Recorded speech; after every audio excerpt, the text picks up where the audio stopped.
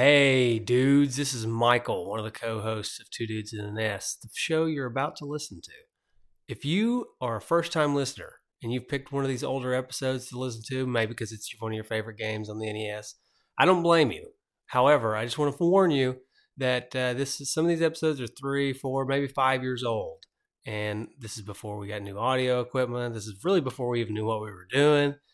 But we want to leave them on the feed as long as we can because we want to have plenty of episodes for people to listen to.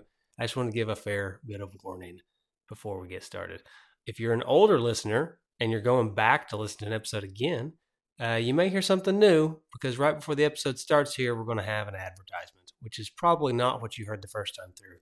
But now we started doing ads in our shows, so we're going to have an ad here. Anyways, I hope you enjoy. And if you do enjoy, please subscribe to the podcast and listen to as many episodes as you can. It always helps us out. And tell a friend too. That'd be nice. Enjoy the show.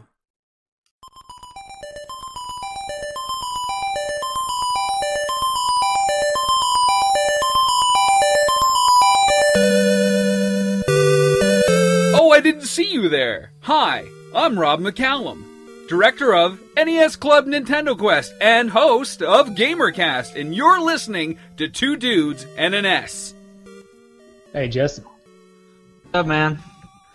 Not a whole lot. We got a special guest today, as is the usual Two Dudes style.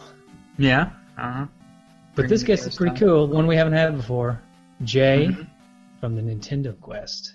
Hey guys, how are you today? It's good to be on the show finally. I'm pretty excited, so. Good, because if you weren't excited, we were definitely going to kick you off. And we were just going to stop the show, not do it. Forget it. That's it. Flip the table, it's over. Episode's over.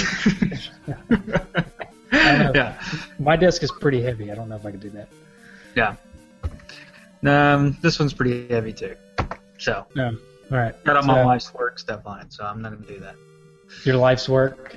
My wife's work stuff. Oh, I thought you said you had your life's work. I was like, what does that amount to? A couple notebooks and some coffee or something? How dare you? How dare you? Yeah. Anyways, right. So, Jay, what's happening, man? You got all kinds of Nintendo Questy type things going on.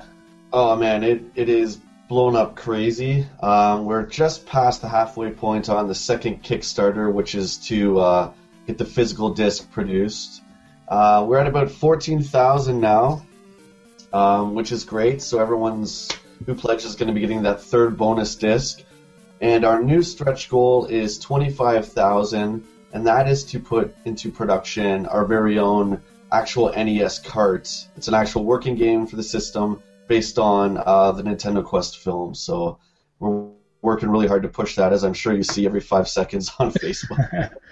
Yeah, but that sounds really cool because Jess and I will turn around and do a show about it. Oh, yeah. That's awesome, man. Yeah, that'd be cool. But yeah, I actually backed this time. I was hoping Rob would get to come on the show with us too, because I was going to give him a hard time because I didn't back you guys the first time, and we kind of had a little make-believe type spout on the Shovel Knight episode, so I was going to give him a hard time again. But Rob likes to cast the antagonistic spell a lot. He's a bit of an instigator, and it's all in good fun, though. Yeah, I mean, man, that was like 2 years ago when we first appeared on the scene, and it seems like a lifetime ago, and we were kind of the new kids on the block, so I think now everyone's starting to really see that, okay, this is a real film that's coming out. It's not just a quick pickup video that we did or anything like that. It's an actual feature-length film, so getting pretty excited. Yeah, and we'll talk a little bit more near the end of the show about it, maybe. I put up on Facebook seeing if anybody had any questions for you guys. I don't know if anybody responded to that, and I don't know if I can find it again, but if I can, there may be a question or two there. Yes. We'll come back to it, but tonight we are going to talk about Zelda 2. Yes. I can't wait. My favorite NES game of all time, hands down. Awesome. Wow! Hands all right. down. Awesome. You may not like us by the end of the show, or you may love us. I don't know. We'll see. Wildly Right, popular game. Yeah. Justin, Yes. could you do us your little history bit? You know what would be cool? How about Justin's historical tidbits and trivia? That would be cool. I could if you'd like. I'd love it. All right.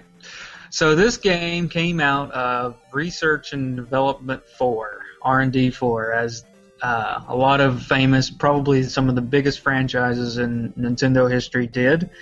The Mario series, obviously invented by Shigeru Miyamoto, who was also the creator of the original Legend of Zelda, and then he created this game, and along with Takashi Tezuka, who returned to write the story. However, Miyamoto decided when he made this game, he wanted it to be a lot different from the original Zelda, which we'll talk about when we get into the gameplay.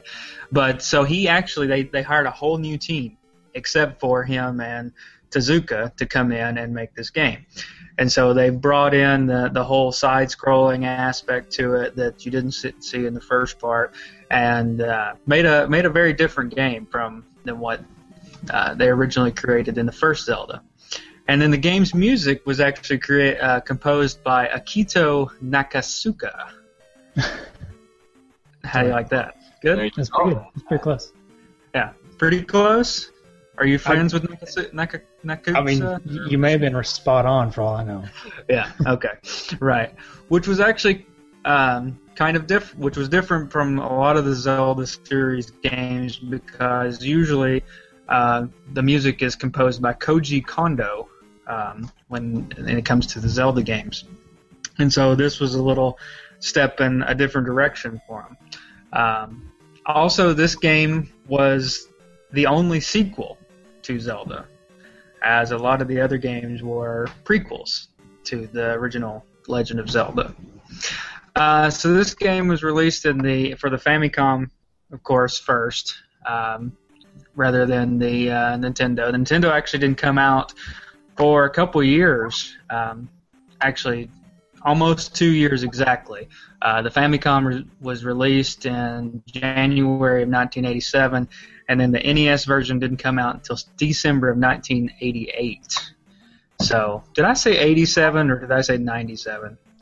I think you said 87. You said 87, man. You're good. Okay. You're good. Okay. Can I go, since you stuttered there for a minute, can I go on a quick Zelda tangent? Because this is our first Zelda episode. Right, go I'm ahead. kind of chomping at the bit to go on a real quick Zelda tangent. It may be quick, I don't know. Is it related to cats? No, but maybe 2 Zelda tangents then, in that case. Okay. All right. No. We've already talked about my cat named Zelda, so I won't get into that again. But no, the timeline thing.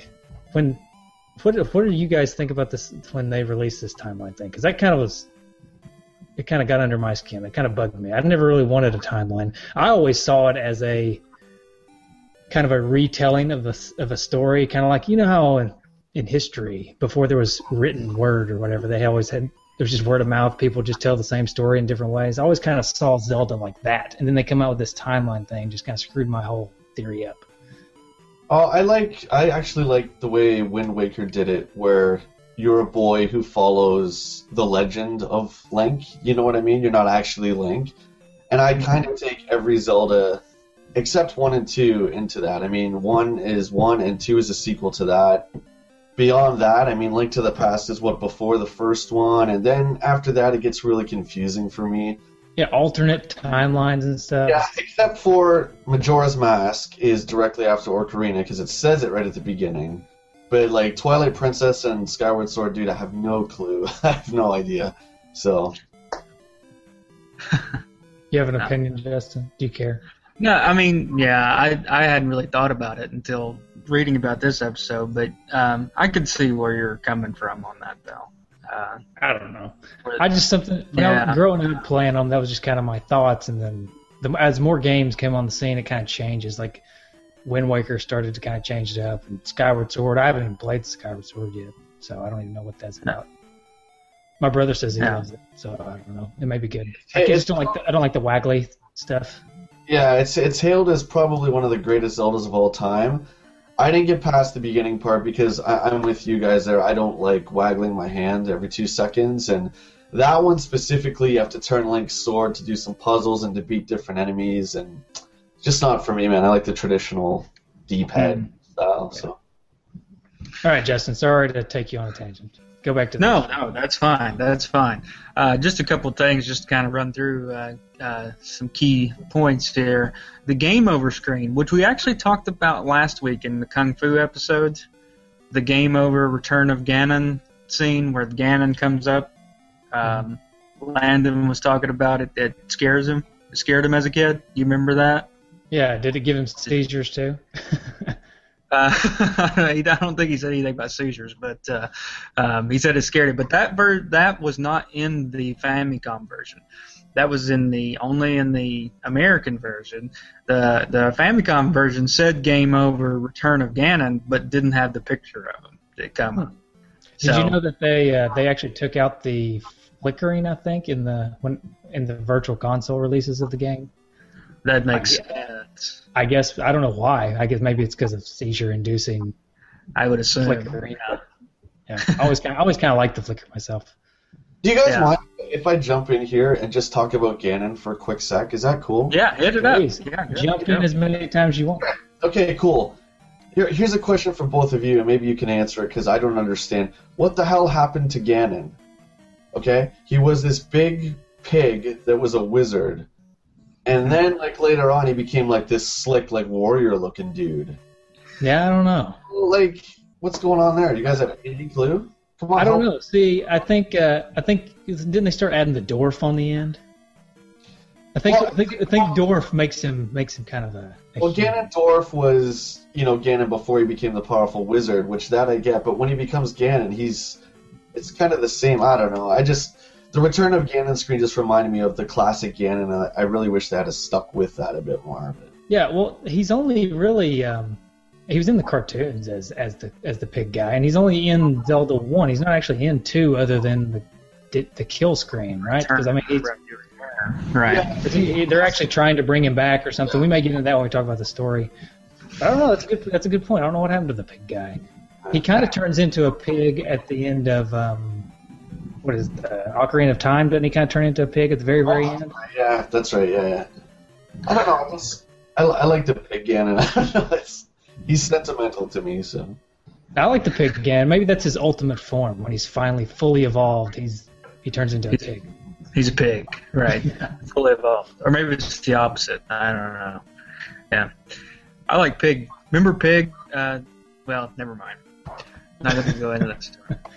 Okay, whatever. Well, it was a tangent that was kind of mean, but I'm not going to go into it. Yeah, okay. So, I know where you're going. Don't go into that. Yeah, okay. So this was The Adventure of Link was re-released in 2003 on the Legend of Zelda Collector's Edition for the GameCube, and released as the classic NES series for Game Boy Advance in 2004. Now, this was one of the more popular games for the NES. The game ultimately sold 4.38 million copies worldwide, making it the 5th best-selling NES game behind the Super Mario Brothers series and the first Legend of Zelda. So, one of the most sold games. It was rated 110th on Nintendo Power's Top 200 Games, which I kind of thought was low when I saw IGN had it as 21. And were those both one of them's Nintendo games in general, and one of them's NES games, though, right? Right. Yeah. Right. Which is true. And in August 2008, Nintendo Power did list it as the 12th best Nintendo Entertainment System video game. So, and Nintendo Power also named it the Game of the Year in 1988. So, that about wraps it up for what I've got for history. There's a lot on this game and the creators R&D for, but we'll get on into the meat and potatoes of the show. Mike, did you have this game, or did you go on some quest to find the cart? Speaking of quests, here's Michael's quest to find the cart. So the meat and potatoes of the show is my quest for the cart? Yes. Oh, nice. That's the meat. Oh, that's the meat. Okay, the meat. Actually, I have no idea where this game came from. I've had this game for as long as I can remember, but I don't remember how I got it. Most games I can remember how I got them, but this one in particular, I'm not exactly sure. That's kind of a gray area for me. Cool. What about you? You were telling me before the show that you just got it like a couple days ago. Just got it yesterday, actually. So I had a big exam yesterday, and then I came home and I did the editing on the Rygar episode, and I found out that there was a collectible game store probably about 10 miles from where I live. So I went over there on a whim to see if they had it. They had it, and I bought it. It was $17, which I thought was not too bad of a price. It's about what it goes for online. And brought it home, played it a little bit yesterday. So, yeah. Sweet. Jay, do you recall the first time you got this game? Yes, it was in 1989, and I believe I got it at one of the Jumbo Videos, which is a video, like a movie rental chain. It's no longer really around in Canada here. And I still have my original copy, and then, of course, no spoiler, but obviously I got it again for the film, and I acquired that in London as well, my hometown, so I still have my original. Love it. Cool. I'm assuming mine's my original, but I don't know. I really don't know. It's weird, because it's like the only game I don't know where it came from, so I don't know. You should have just killed Neighbor Kid. That's the easy out, right? I just blame it on Neighbor Kid. Mm-hmm. Right. Yeah. I think it's time we get to the game discussion. But let's talk about the game then. How about let's just get into the potatoes portion, I guess, as Jeff would call it. Yeah. Okay. The first thing I noticed about this game, and this is something that really has nothing to do with the game, but Zelda will let me enter my whole name whenever I'm entering the name on the name screen, your name in your file or whatever. And I just find that weird because there's so many games that will not let me put my whole name in because my name is like 7 letters long.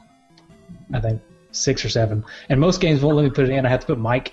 But Zelda, this game, lets me do it. And there's all these games that come out in the 16-bit era and in the PlayStation era that would not let me enter my full name, but yet this one does, and I don't understand the technical limitations there, but that's the first thing that I noticed when I turned this game on. That's pretty cool, though. That's, again, why I think Zelda 2 is completely underrated. You can put your whole name in, man. That's awesome. Exactly. That makes it for me. I give it a 99 out of 100 just for that. Am I sensing that you might not be a fan of Zelda 2? Is that what I'm picking up on here? I don't know. We'll see. Okay.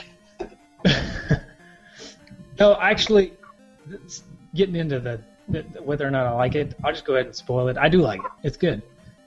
With the caveat, though, that being I enjoyed it about 10 times more when I used a guide. So I kind of cheated. Well, I did cheat because I used a guide. When I was a kid, I hated this game because I could not figure it out for the life of me. I could figure out how to get into the first dungeon. I would get to that. I think he's called an Iron Knuckle. He's like the knight, basically. He's got the shield, and I would get to the first one of those guys and die every time. And I could never get past him when I was a kid. And I could never figure out what to do other than just go there and try to get past that guy. So when I was a kid, I just really could not stand this game. It's funny you mentioned that because that's exactly why I picked the game up this past summer. That was a game, you mentioned that your friend was scared of the Game Over Ganon screen. Zelda 2 was actually a game up until last summer that frightened me to play. And you know what I mean, like a game like Ninja Gaiden or something like that, where it's just hard as hell, Mega Man 1, and it's kind of intimidating. So I played it for that very reason, because I'm like, you know what, I'm going to play this, and I'm going to master it. And I did. I used the net for a few things, especially a lot of the dungeons. You can get lost really easily in those. So I used some walkthroughs for that, but I finished it about 3 times in a row in 1 week, so I've conquered that fear, so yay for me. Yeah, I bet it feels good too, because a game that's this hard always feels really good when you beat it. Oh, it's still hard. I haven't played it for about 6 months, And I still have that little bit of fear when I think about playing it, because we can get into the different parts whenever you want, but man, there's some parts that I just dread going through in that game. Yeah, well, see, we don't just a little bit about this show. We don't actually go into parts and segments once we start talking about the gameplay. It's just kind of random, so just whatever you want to talk about. My thing is Death Mountain is just the most ridiculous thing in a video game that I think I can remember. Death Mountain is a gauntlet in which there's absolutely no way you can be prepared for what's in there, unless you want to sit there and grind the little blobs for like 200 years. But do you know what I mean? You can go in with your sword at 3 and your life at 1, but you can't have both. So it's like you really got to choose. Do you want to be able to take the enemies down really quick and hope to God you're good at dodging, or do you want to put it all in life and just repeatedly take the hits and the enemies take longer? So which one did you guys choose? Or did you go magic? Who knows? No, I definitely didn't go magic. I avoided magic at all costs because it didn't make any sense to me. Because at the beginning of the game, all you can do is turn your tunic red or jump really high. So. Well, the shield does help. It does help. But going back to when I was a kid too, I never understood what that was. I just like, I can change colors of my shirt. It took up until my adult life before I really got the concept of the game, like the experience points and leveling up. I didn't know what that was. So again, that was a factor back then where I think it kind of turned me off a bit because I didn't know what was going on. It's so different from the first Zelda. So. Yeah, it's wildly different. And no, but I usually went towards the life. I went for life most of the time because I'm terrible at dodging people in this game. I needed all the life I could get. Yeah, it's tough. Yeah, I think for my best run I did sword because I studied and learned the pattern of the enemies. I don't know their proper names, so forgive me, but the guys in Death Mountain that throw the axes, oh my god. Yeah, those guys are pretty tough. I see them and I get scared. I got to the point where I would try to use the jump magic and like jump over their heads and run away, but their axes are faster than you can run away, so they always just like axed me in the back as I would try to get away. Yeah, you can't block it, so you're going to take a hit when you jump over them, they'll hit you, then they'll hit you at least one more time when you're running away, so you might as well face the music, you know what I'm saying? Yeah. Yeah, but I don't know. I mean, it's interesting that you can have two completely different experiences with this game, like we're talking about when you're a kid and when you're an adult, because when you're a kid, this game's really hard to understand, and even for me when I was an adult, now it's kind of hard to understand. That's why I had to use a guide every now and then. But it's interesting because it's two completely different experiences. I could not stand it when I was a kid, and I'm learning to love it. I'm not going to say I love it quite yet, but the more I play it, the more I like it, because it's kind of there's strategy, and it's definitely one of those games that you learn, and with experience you get better at. Yeah, for me it was. Yeah, sorry. So for me it was like. So I just got the game yesterday, obviously, like with the story. For me, it's always just like a kid, I guess. You bring it home, you pop it in the nest, you see what we got going on. And quickly found out I'm going to have to do some research on what I'm supposed to do, because even in the early stages, it's like I'm not real sure what's happening. And so I guess for me to say, do I like it or not, I guess I'm going to have to say the jury's still out, because I haven't had a whole lot of time playing it. But so far, so good. Yeah, I think there's a few things. I'm just going to go ahead and go into a couple of my gripes with this game. And Jay, feel free to just jump in and yell at me if these are not valid gripes in your opinion. But I think the overworld thing, just the whole idea of the overworld is just kind of... I don't know. I don't like it. I wish they would have went more. I wish they would kind of went all in on the 2D. Maybe made it more. I don't know. Maybe more Metroid-like. I guess. I don't know. The overworld, in my opinion, is a very primitive Final Fantasy 1 kind of map. Except instead of the random encounters, you actually see the encounters, so you actually have a chance to dodge. It's pretty tough. But I see what you mean. Yeah, it's a very, very primitive map, and nothing's to scale. And I think it's kind of ugly too compared to the rest of the game, because I think this game's actually a beautiful game once it gets into the 2D and the characters and everything. But the overworld it's kind of ugly. It's kind of blurry and stuff. You gotta kind of almost wonder if Miyamoto had two separate games in mind and kind of put them together, because the map screen is so much different than the actual action. So tough to say. But. Yeah, I could see where maybe they were going in two different directions and then kind of came together at some point, maybe. Of course, that's just speculation, But I kind of see what you're talking about there. Another thing that it's not really a gripe. This is actually something I like about it. It's it's incredibly difficult, but the sword play is I don't know. It's really interesting how the sword play interacts with the enemies that you're facing. Like I talked about the Iron Knuckle guy and how he's got a shield that goes up and down. You have to attack. There's certain times you have a very small window to attack him, and the same thing when you get on deeper into the game, you get to the like the Dark Link at the end. That fight is almost impossible. Dark Link, yeah, obviously there's a cheat to do that. The Iron Knuckle is just a simple light tap on the A, and you tap him just on the top of his head with your sword. Really quick, and you don't have to play that dodge game with his shield. That was something I learned a long time ago. So those guys are pretty easy to defeat. Did you finish it, by the way? Can I ask that now? Or I've not finished it, no. I've made it. I'm in Death Mountain right now, trying to make it through there. Okay. I just picked it up again this past week after 15 years of not playing it or something. So the end boss is a character named Thunderbird, and in the Great Palace, which is the end, there's these little mini Thunderbirds that jump the entirety of the screen back and forth. So they're like iron knuckles that jump.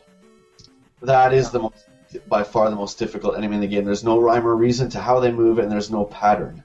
You run. You just pray. You just run. That's all you do, man. There's no so. Yeah. Anyway, you brought up that there's little cheat ways of beating these guys, but I guess what I'm saying is you don't have to do that. You could actually fight them, and it feels kind of like a sword game. I don't know. Have you guys probably haven't played this game, but there's a game on Steam called it starts with an N. It's like Nindog or something like that. It's basically a fencing game where you have like an up and a down level, and you can block the attacks up and down. And this actually, I played that before I played this game. Or not before, but in the past 15 years before I played this game. And this game actually reminds me a lot of that, because you can block high, block low, and you can attack high and attack low. And a lot of the enemies kind of do the same thing. So yeah, there's a lot of fencing type gameplay in this game, whether you want to use it or not. Because eventually you get the downward stab, and you get all this stuff that you can do that you don't necessarily have to do that fencing type gameplay. But it's cool that's kind of in this game. The combat in Zelda 2, and this is just my opinion, is my favorite combat in any Zelda game, because you have to be so precise. Every little attack has to be dead accurate. And I think, that's why Link's sword is so small. But I think that adds to the challenge. And once you learn how to use Link, like once you get comfortable with using Link, the combat is so addicting, and the boss fights are so rewarding. So yeah, I could definitely see that. I'd like to. I'm obviously going to continue playing this game. I'd like to make it further. Something that's kind of been dragging me down, though, and trying to play this game, and another gripe that I have is whenever you run out of lives, it spits you all the way back to Zelda, and you have to start where she's asleep in the temple or whatever that is. And every time it would do that, I would have this inner struggle with myself. Do I want to actually walk all the way back to where I was, or do I want to just turn it off and do something else right now? So just a bit after Death Mountain, actually right after Death Mountain, you do get the hammer. And the hammer is used to break the blocks on the map screen. So right by the Royal Castle, when you go down the path by the first town, there's a block. So every time you die after Death Mountain, you just break that block and you go. You don't have to go all the way around again. Death Mountain is just a one-way trip. Once you do that, you never have to do it again. And I'll tell you, man, that is the most difficult part of the game. I think that almost is harder than the Great Palace, which is the last level. Because you're so undergeared for it, you know what I mean? Yeah, that makes sense. And that brings me to another gripe about this game also, and is that the difficulty curve is, I mean, it's not a steady, gradual curve like I'm used to in games. Because, I don't know, I guess I've just turned into a big wuss when it comes to video games. I'm used to the game, kind of ramping me up slowly until I get there. This game is easy, incredibly difficult, all at once. Yeah. And it has that same thing that most NES games have. I don't know, it must have been a trend in the programming in the 80s, but the knockback. Oh, I hate the knockback. Again, Ninja Gaiden with the birds, right? You're trying to jump and you're smacked and you're like, oh my god. And it's right, man, 'cause it's like, you're dead, you're done, do it again. There's no start back, like the games of today, like Halo, you die, you start, a checkpoint back, it's easy. But the older games, especially on the NES, you do it again, man. And I've got to be honest, I miss that in games. I miss the challenge. Yeah, well, it's so frustrating. It makes you want to pull your own hair out. It's just like bending the controller over your knee. Yeah. Oh yeah. This game, I mean, my girlfriend can attest to it. I threw my Nintendo controller last summer more than I'm willing to admit. But that game is frustrating. But it teaches you to be a better player. I think I agree with that. I think I enjoy this game more every time I play it, which is a good that's good game design right there, because I get frustrated when I die and I quit playing, but the next time I come back, I enjoy it more than the last time I played it, even though it made me so frustrating the last time I played it. Next time I turn it on, I like it even more. And I don't know if it follows that same trend after you've beat it once or twice, but. So what I did was, actually one of my good buddies, Mason Kramer, who holds the world record in Super Mario 3, has helped me and kind of started to teach me how to do speed runs and just focus more on games. So I split my Zelda 2 cart into the first save file was the first half of the game, and then the second save file was the second half. So what I would do is I would constantly go through the first half of the game, the first 3 palaces, shut it off, do it again. Shut it off, do it again. And you become so good when you do that. I've never really done that for any game. Zelda 2 was the first game that it just made me want to become a better player, because it frightened me as a kid. I didn't understand it as a kid. And I didn't want to have that lingering over me, as silly as that sounds. I wanted to know why the game was so hard, and I wanted to conquer it. So I just kept practicing and practicing and practicing. That's an interesting approach. I've never actually thought of doing it that way. It's kind of what you do in a lot of games anyways, that when they force you to start back at the beginning, you can't save at all. But taking it from the middle on, that's what I find interesting. I never really thought about doing it. That way, because it's hard to practice the second half of a game, especially when you can't save it. Yeah, exactly. So I just went up to the end of the third palace and then reset it. And then, so the first save, like I just told you. So, yeah, it works, man. And it helps you on the back half of the game, which is just as difficult. I think something in this game also that really confused me when I was younger and tried to confuse me again here is just kind of the general mechanic and the approach that you have to take to this game, where you go to a town and then you kind of have to do like a side quest for somebody in the town. Yeah. And then you go back to the town and they give you your whatever power you need to progress in the game. And, that's really confusing when the townsfolk don't really tell you a whole lot, which is kind of why I tried to use a guide a little bit this time. And I feel bad using a guide most of the time, but in this game and games like this where I don't know if it's translation or what, but it's hard for me to figure out what the townspeople are trying to get me to do for them. You know what I mean? Yeah, the one lady says, I forget which town, but she's like, I'm really thirsty, I could use some water. And then you have to go and you walk just one board over and there's a fountain, and you just click on it and you get water. Like, how would you know how to do that? You know what I mean? It's like a lot of this stuff in Castlevania too. It's like, how would you ever figure that stuff out, Right, and like the one that really stumped me and I actually had to go to a guide for was when you have to get the bridge to extend across the 2 towns kind of early in the game. Yeah. And you have to know this guy. I can't remember his name. It's like Edgar or something. And the way you know him is by finding him in the middle of a forest, and you have to know that exact tile that he's in. Yeah, and again, he's a real pain in the butt to get to because every screen around him, you have to go through a battle screen, then you get to him, then to exit, you have to go through another tough battle screen. So, yeah, and you have to get to him to actually extend the bridge to continue the game. So, yeah. So let me tell you one of my gripes. I don't have a whole lot. One of them, though, everyone loves the items in Zelda, in all the Zelda games. I feel Zelda 2, the items are really lacking. Most of the items you get are to be used on the map screen, like the hammer, and the flute you only use at one point on the map to get by this big spider. That's one thing I thought they could have done a little bit better was the use of items. Even when you get the gauntlet or the glove, whatever you want to call it, Link just uses his sword still on the fighting screens to break bricks. I mean, I thought they could have done that a bit better. Yeah, I could see that. And the thing is, they use a lot of the same items from the first game, but they all do completely different things. Like the candle, all it does is light up the room, whereas in the first game it actually spit fire, you know. Mm-hmm. And then like you said, the whistle, you just move the spider, but in the first game, actually a tornado came and blew you away. I mean, the same items did a lot cooler things in the first game than they did in the second game. They did, yeah. The candle just lights the room. I mean, it's passive, so you don't have to activate it. And actually, I can't remember the guy's name who has the world record on Zelda 2, but I watch him on Twitch from time to time, and he completely skips the candle. So every cave he goes to, including Death Mountain, is black. And you should see this guy play, man. It's insane.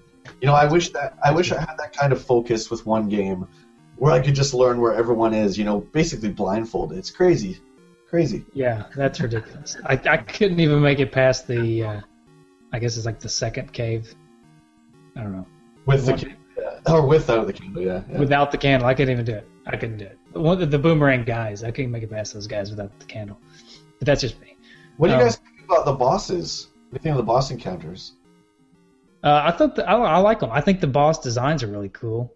I really like the first boss.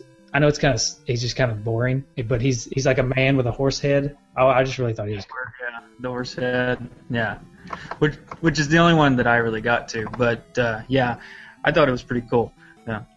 And it's kind of the opposite. Too, man, he clobbers you across the screen. He just whacks you. It's like, whoa, okay, that hurt. Which one was that?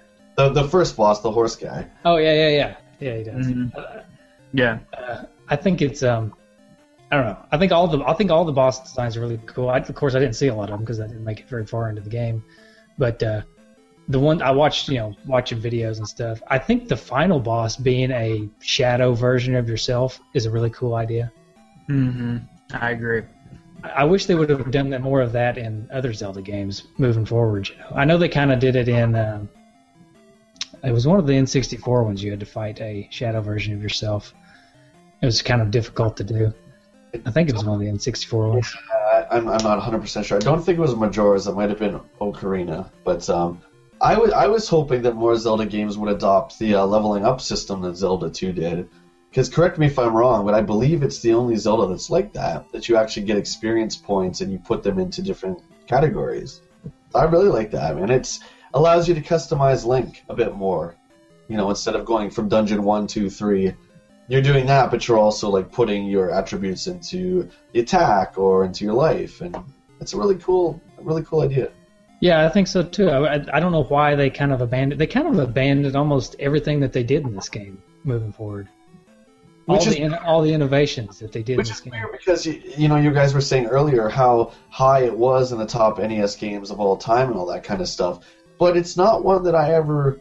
In the community, I never hear a lot of people talk about Zelda 2. It's kind of like, forgive me for bringing up the CDI Zeldas, but it's almost like that. It's almost the black sheep where it's like, oh, we don't really talk about Zelda 2. Yeah, it's there, but we don't really talk about it, Right. Yeah, I don't know. I think it's got a lot of people kind of in the same boat as me and you were intimidated. It's got a lot of people intimidated. I think it catches a bad rap for being so difficult.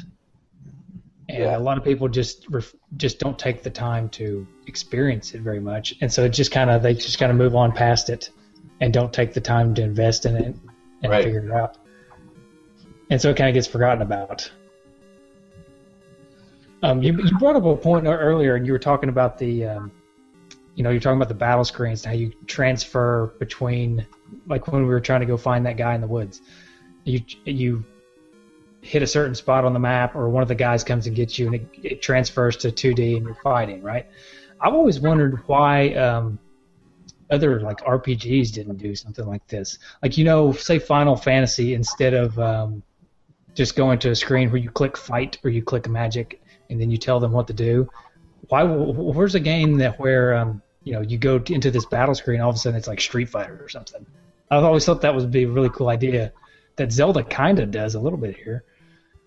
Yeah, it's very unique, and I mean, again, with the sales figures you guys said, where it was like the best-selling game, or from whatever year it came out or whatever, it's weird because, again, nobody talks about it, nobody has copied the idea, it's kind of just on its own, and it's a real shame, man. Like, when you talk about remakes, you're going to do HD remake, it's always the same. It's always Ocarina, Majora's, blah, blah, blah, all those ones.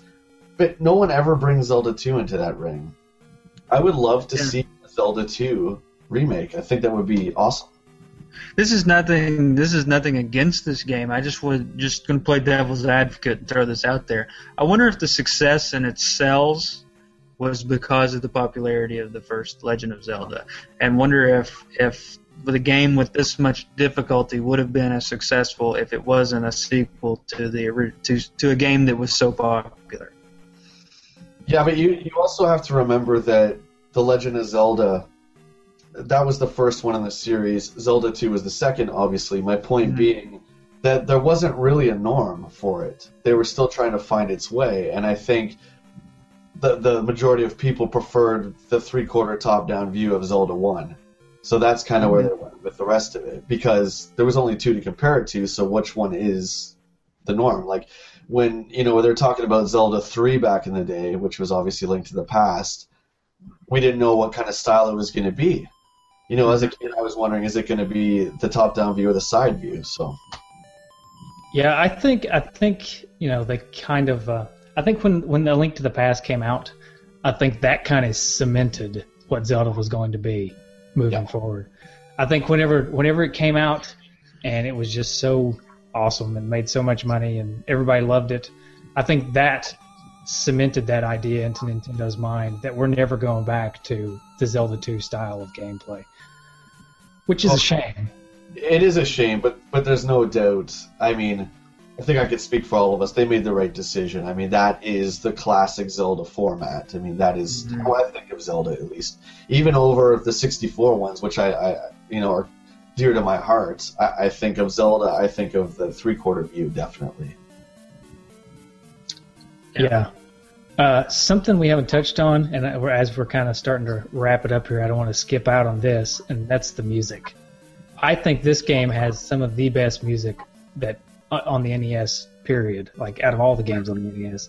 Yeah. It's got such an interesting sound that it makes these noises that you don't hear in any other game. And anybody who's heard the music knows what I'm talking about, but I don't know, there's just some of the noises that are in the music and some of the sound effects I don't ever hear on any other game on the NES, period.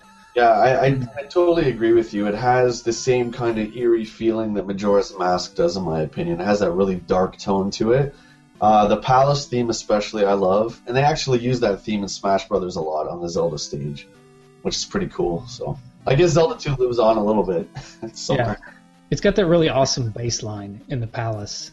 Yeah, it's awesome, man. It's a great score. Yeah. All right. I mean, that's pretty much all I had to say about this game. I mean, I could probably keep rambling on, but we want to keep this show at its normal time frame. Do you guys have anything else you want to say about the game before we go into retrofitted trophies? Any last words? I just want to say, if you guys haven't given Zelda 2 a fair shake, don't be discouraged when you die. Just keep practicing because you will get rewarded. If you do get to the end and finish this game, you'll be drenched in sweat, but you'll be You'll be loving it. Quite an achievement. Yeah.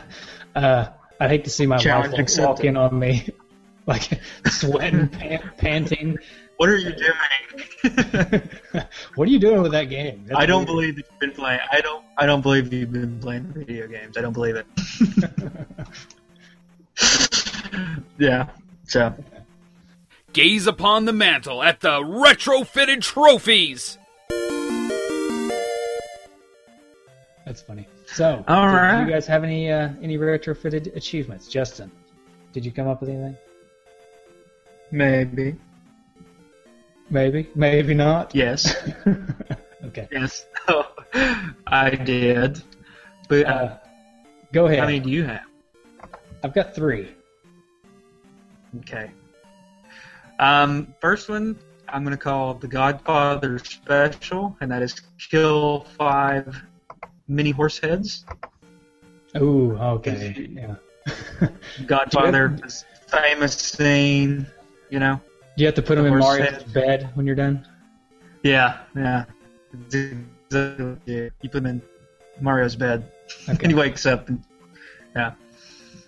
Okay. So- Yeah. It's a little creepy, but I dig it. Mm-hmm. My achievement is where are my pants? And that is let's just play the game and just kind of look at the Link character and realize he's not wearing any pants. Yeah, you know what? That's true. I did notice that. It's pretty interesting. He's just wearing like boots and a dress, or not a dress, but It's a long. tunic. It's a tunic. It's a tunic. Okay, Yeah. it's a tunic. All right. I guess he's kind of got the Greek mythology thing going on, but he doesn't have any pants. Mm-hmm. Kind of like what's it? I can't think of his name. In Troy, Achilles. They know he had the shield on his shins and everything. This Yeah. kind of remind me of that. That's kind of the Link look, which it works out for him when he gets in the swamp, because he doesn't get his pants dirty. Well, yeah. So Right. it helps him Right. out. Yeah, and when he has to use the bathroom, he's set. He just lets it go. Yeah, he just lets it go. I should have named this trophy Easy Access.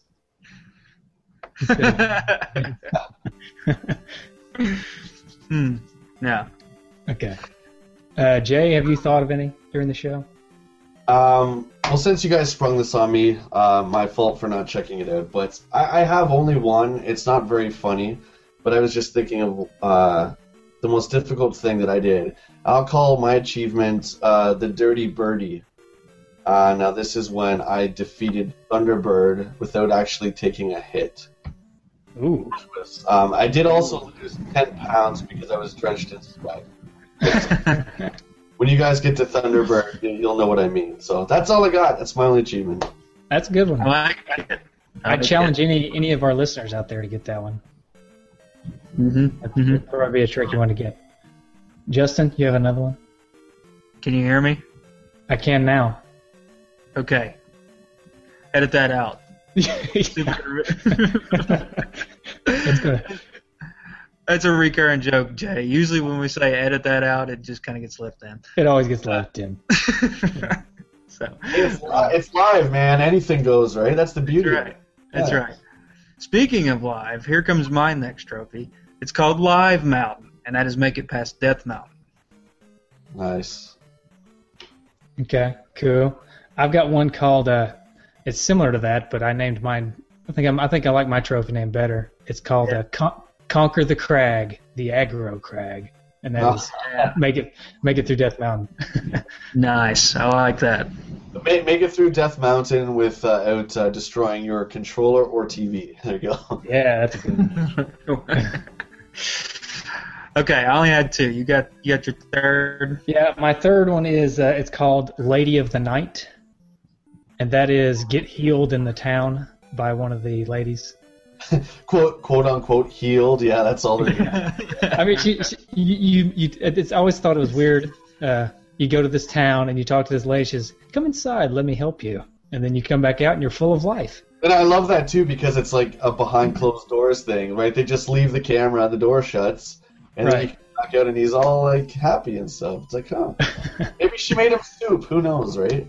Yeah, you never know. Yeah. Yeah. Uh-huh. It's only for the developers and Link to Know. That's right. Yeah. Exactly. What happens there stays there. That's right. Okay, well, good trophies. How about a rating, Justin? What's an idea for a rating? We all got our opinions. What's yours? It's time for game rating.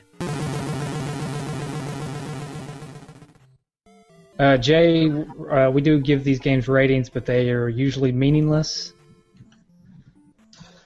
They don't really mean anything. So you like a number score kind of rating, or No, like type of soup. You know, it's just really meaningless. I don't know why we do it, but it's funny and it's enjoyable. give me a you guys go first. Give me an example, then I'll play catch up. How about type of mountain? Since we talked about Death Mountain. Okay, all right. Well, that's easy. I'm gonna steal it before you guys do. It's got to be Mount Everest, in my opinion. Yeah. Okay. Okay, well then I'm going to call Yeah, this well. one. Actually, I'm going to call this one Mount Olympia, There you go. which is the mountain of the gods. Because Yeah. once you climb this mountain, you're basically a NES god. Yeah. How do you guys think? I don't want to go off topic here, but how do you think this rates in the most difficult NES games you've played? Is it up there for you guys, or? Yeah, it's definitely up there for me. So I far, think, yeah. Yeah. I'm going to go ahead and give my mountain, and this is kind of tell you how I think the difficulty is. I'm going to give it Anthill. K2. Oh. Yeah, exactly. And K2. If you guys are familiar with mountain climbing, K2 is the deadliest mountain in the world. It's the most difficult mountain to climb. It's the second tallest in the world, and it's close to Everest, but it's only like a 60% survival rate for people to climb it. So. And you got to be pretty crazy to attempt it, right? So that goes Exactly. Yeah. Exactly. So. Yeah. There you No, go. I would say that out of the games that I've played for the show, this might be the hardest one that I've played so far for the show. As far as total games, I don't know. It's definitely up there. It's probably the most enjoyable difficult game. I would say that there's a few more difficult, like maybe Silver Surfer or something that's just not fun and difficult because it's not designed well. But Yeah. But as far as enjoyable games, this is probably definitely one of the more difficult ones. The Famicom Yeah. version is actually a lot easier than the NES one. If you've ever played the Famicom one, quite a bit easier. I have not. What makes it easier? This is just what I've read. I don't have a copy of it. But when I was really getting into it last summer, yeah, a lot of the enemies take less hits, I think, was the big thing. So not the bosses, but like the main enemies, like in Death Mountain and stuff, like the boomerang guys and whatnot. They just take less hits. So there you go. That's cool. This is always the best part of the show. We call it D-Patter Feedback or Listener Feedback. Let's go with D-Patter.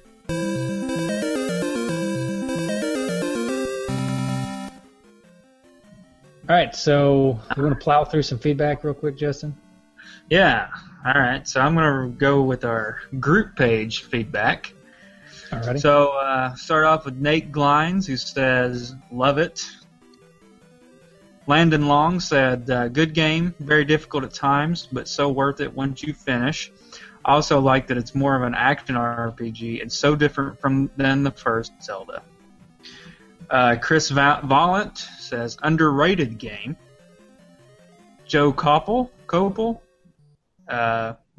Did we ever figure out how to say his last name? No. Koppel. Okay. Honestly, haven't played this game much. As a kid, I hated it because it wasn't like the first. I can't wait to hear you guys take on this. Hey, he did. Joe did let you know that he's not naked. He's not fully naked in his picture. Oh, okay. He did want to tell you. He did want to make sure you knew that he's not fully naked. He's just shirtless. Okay. Good. Philip Hahn said, most speedrunners hate this game or just think that it's garbage. I love favorite Zelda. Ryan Hussey said, I was never a huge fan of this game overall, but within the last year or two, I actually sat down and finally went to beat it. To me, it just never really felt like a Zelda game, sort of like American version of Super Mario Bros. 2. It was good in its own right, but just felt out of place. The game was definitely a challenge, however. I may argue that point a little bit. I think it does feel like a Zelda game, and I think Super Mario 2 feels like a Mario game. But Yeah. that's just me. Yeah, I agree with you on that, man. 100%, definitely. Yeah. Ryan R. Jackson said, my favorite game for the NES. My friends and I spent many a sleep over playing this game late into the night. And Aaron Hickman said, honestly, what would have made this game better, though I still think it's a good game, would have been to commit to the side-scrolling perspective the whole time. It's a little jarring moving from an overworld with no action to side view for most random battles and the occasional cave, town, or dungeon. I guess I'll just have to wait for the dudes to cover Faxanadu. Oh snap, they did, or Battle of Olympus. Side note, I'll never get Ganon's laugh out of my head every time I died. It used to creep me out. It's also a very similar laugh to Bald Bull and Soda Popinski in Punch-Out. That's kind of I feel like that's kind of like a patented Nintendo laugh. They use it a lot. Nick DeMarco said, underappreciated and horribly misjudged by critics. A fond piece of my childhood. Jesse Benson said, love me some Zelda. I'm a bigger fan of the first game, but in my opinion, The Adventures of Link is a fun and challenging game too. Can't wait to hear the dude's opinions on the game. John Wedgeworth, I'm one of the radical minority lunatic fringe who actually likes Zelda 2 better than Zelda 1. Following I rather than 2 was the right decision for the franchise. But I still lament there not being any sort of offspring to 2. Maybe this is why I like the CDI, Link, and Zelda Duo, even though they're terrible, because they're side-scrolling Zelda games. Wait, did I just hear him say he likes the CDI Zelda? Yes. Yes. Okay. And Andy Layton says, as a kid, didn't care for it, played a little here and there, but nothing like the first one. I've played it some within the past year, and I appreciate it more than as a kid. Just different, not always a bad thing. Daniel Walker said, I am not a fan of this one. I'm a huge fan of the Zelda series, so I keep popping this in every couple of years and trying to make myself get through it because other Zelda fans seem to like it, but I just never have any fun with it. Greg Polander says, really enjoyed this game, even if it's not the same as the other Zelda games. I really like everything about it. The music is quite good. I enjoy the side view action scenes. Using and learning magic is fun. The enemies are really varied, and it's a good challenge. Not the best Zelda game, but a fun romp. And Stephen Stone said, very nice. Dipping into my corner of nostalgia. Can't wait to listen.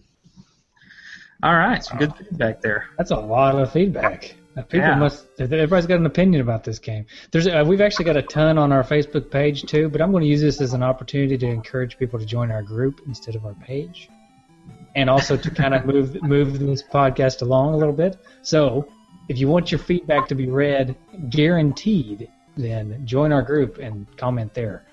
We'll try to get to both, but for sake of time, sometimes we may not get to every piece of feedback. Mm-hmm. But the group's a good place to be. We do a lot of interaction, a lot of entertaining NES talk. And what do they call it? What do they call our group?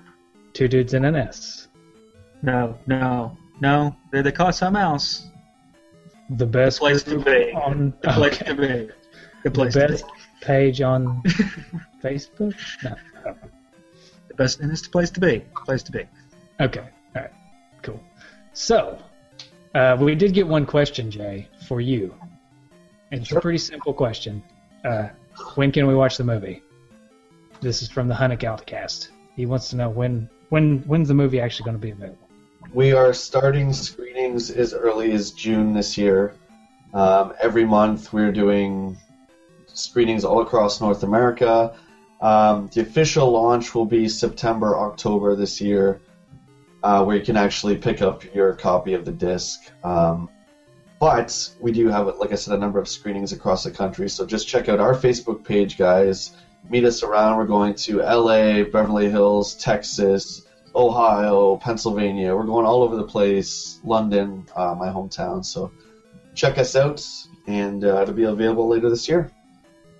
Yeah, and if we'll hopefully get this podcast out before the Kickstarter. So if you're listening to this, and there's probably still at least a few days left on the Kickstarter. When does the Kickstarter end?